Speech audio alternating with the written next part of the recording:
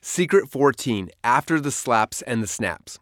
So what happens if you're reading this book and Facebook has recently been shut down by the government for controlling too big of a monopoly, or a new social platform is getting traction and you want to figure out how to get in early before it's too late? As you know, my goal with this book was not to give you a fish, it was to teach you how to fish. In my 15 years online, I've watched as dozens of networks and hundreds of ad sources have come and have gone. With all this change, we've not only survived, but we've thrived. The reason we've been able to weather the storms and get in front of the traffic trends is because of the principles you're learning in this book. Even though we've talked about it during the introduction of this section, and you've seen it conceptually over the last few chapters, in this chapter I want to give you the exact blueprint we are going to look at for every new traffic opportunity. For this example, I'm going to apply the Fill Your Funnel framework to grow and monetize my podcast. To do that, I need to apply the frameworks to the Apple Podcast directory. As I break down how to dominate the podcast networks, notice how we use the same frameworks in order to have success. Step number 1, understand the history and the goal. Each show type and platform has its own positives and negatives, but of all the platforms, podcasting is my personal favorite. It's harder to actually grow subscribers on your podcast than any of the other platforms, but I believe the subscribers who you do get are way more valuable. When people listen to your podcast, they are plugging you into their ears during a part of their day when you usually get to have their sole attention, such as when they're driving, working out at the gym, or laying in bed thinking. During these most intimate moments, you have the ability to tell stories, break false beliefs, and really serve people in a manner that I don't think you can do with any other type of media. Podcasting tends to attract a more affluent audience and people who have a higher net worth. In fact, a recent survey showed that podcast listeners are 45% more likely to have a net household income of over $250,000 per year. That tells me a few things. First, if you want to increase your own personal net income, you should be listening to podcasts instead of the radio. Second, your dream customers, the cream of the crop, are those on your list who also listen to podcasts. When someone comes into my world, in other words, joins my list, one of the first things I try to get them to do is to subscribe to my Marketing Secrets podcast. If I can take them off whatever platform they found me and have them leave their inbox and have them plug me into their ears, I'll be able to have more of an influence than anything else I could possibly do. Step number 2, find your Dream 100 on this platform. Podcasting is one of the easiest platforms to find your Dream 100 on because almost every podcast is published in the Apple Podcast directory, so you don't have to look far. Most people also include their podcasts in other directories like Stitcher, iHeartRadio, and Spotify, but because it's rare that a podcast would be listed on one of those directories and not on Apple, I do all of my searches on Apple.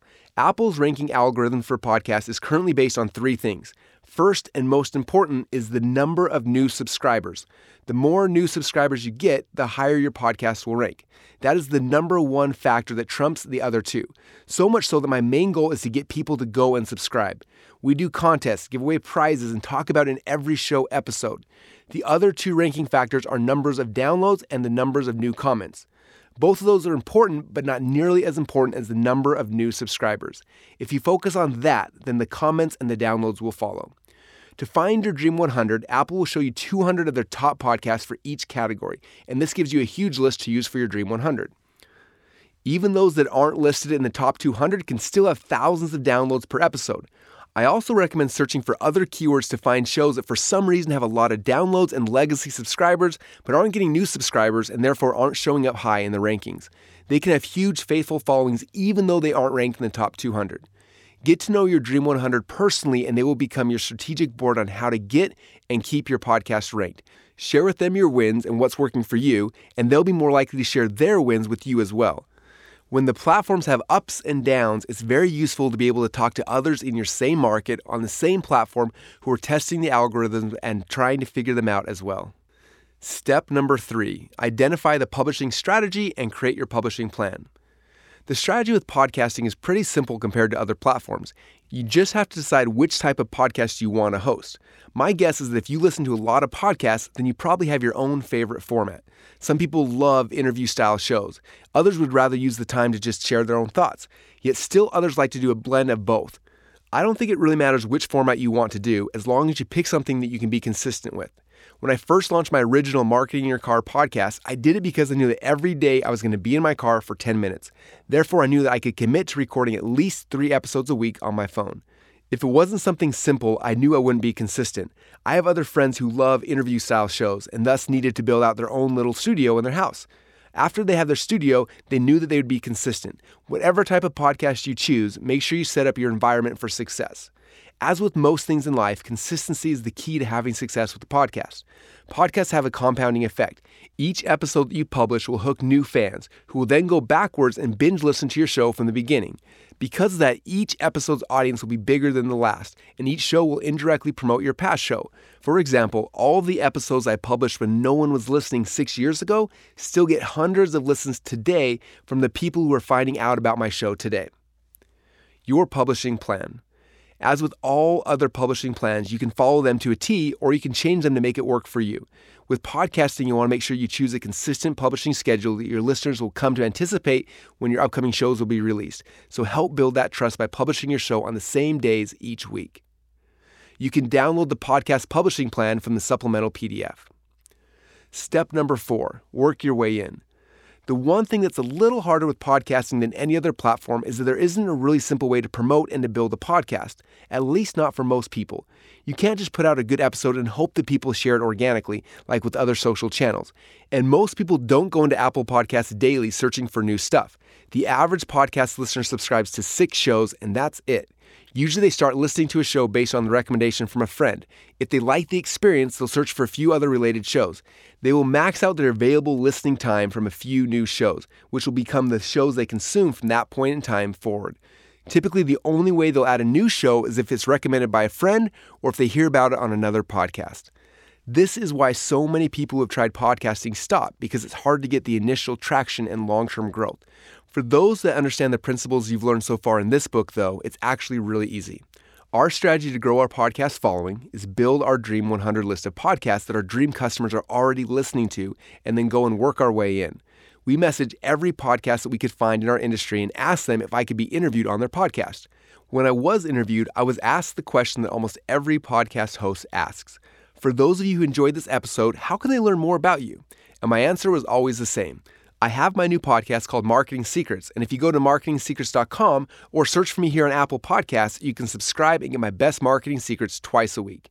And just like we thought, the podcast listeners who heard the interview and connected with me came in droves.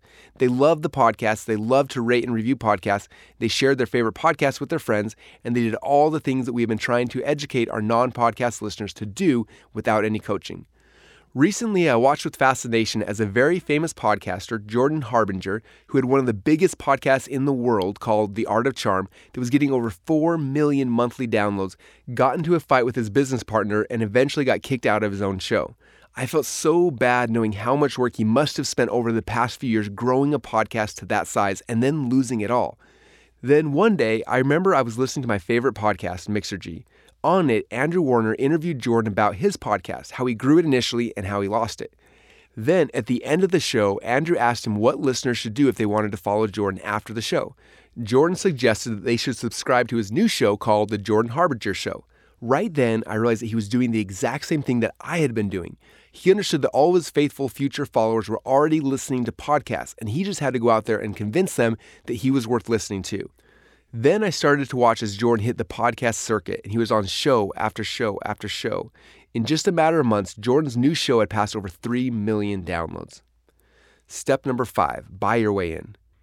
This next section almost didn't make it into the book because I was too blind to see it until last week. My second favorite podcast is called Business Wars. Last week at the end of one of their episodes, they took me into a mini episode that they had just published. It started with the show host voice saying that they had a very special episode that Business Wars team wanted to share from a guy named Jordan Harbinger. Then they told their whole audience that they were going to play a few highlights from Jordan's show that they thought everyone would like. Finally, they encouraged everyone who was listening to go and subscribe to Jordan's podcast if they wanted more information. As you can probably guess, I started to freak out, jumping around as I realized for the first time that you could buy your way into other people's podcasts to promote your podcast. We are now buying ads as well as full episodes on the podcasts that our dream customers are listening to. Step number 6, fill your funnel. Now that you have your podcast and you know how to grow your following, I want to spend a little time talking about how you can leverage your podcast and other people's podcasts to fill your funnel. Even if you don't have your own podcast show, you can still leverage this powerful platform to get traffic. The strategies to promote your funnel are the same as how we grow the show. Every time I have a new book launch or a new webinar or a new funnel that I quickly want to get a lot of traffic for, one of the best ways to do that is hit up the podcast circuit. You can message hosts and see if you can get on their show. Once you're on, when they ask you the magic question about how people can learn more about you, simply tell them to get a free copy of your book, register for your webinar, or get your free lead magnet, and then give the URL to your funnel. You can also purchase podcast ads to promote your podcast or any of your other funnels. Recently, we ran a few tests for paid ads on John Lee Dumas's Entrepreneur on Fire podcast. They did so well that we ended up buying an entire year's worth of ads from him. We're also going back to the shows that I did interviews on that had the biggest impact on sales and buying ads from them. Lastly, we're buying ads on Mixergy and other podcasts that I love. Some podcasts run their ads departments in-house where you can contact the show directly, and they'll usually have a media kit that will show you the information such as demographics of the show and how many downloads they get per episode. Many podcasters work with agencies to sell their ads. Most agencies will sponsor many different shows, and they can open up the doors to many other podcasts you may not have even known existed. A note about other platforms. I desperately wanted to write chapters in this book about some of the other platforms that were market leaders at the time, like Twitter, and Snapchat, and LinkedIn. There's so many opportunities on all of these platforms, and some of them may come back and beat out the ones that I did share in this book. I also had a desire to talk about some of the newer platforms I think are going to be huge, like Twitch or TikTok, or even a platform such as Pinterest that many ClickFunnels users get the majority of their traffic from. But I knew that if I tried to write a chapter on every exciting platform, this book would be over 2,000 pages long. In addition, it would have felt more like me trying to give people fish than teaching them how to fish, because these platforms have only existed during a quick snapshot in time. I picked Facebook, Instagram, Google, and YouTube so you could see the strategy behind how we attack each network as they come out. With that knowledge, you now have a process you can follow for any new network you decide to jump into, and a process for how to recover during the next Google slap or Zanos snap.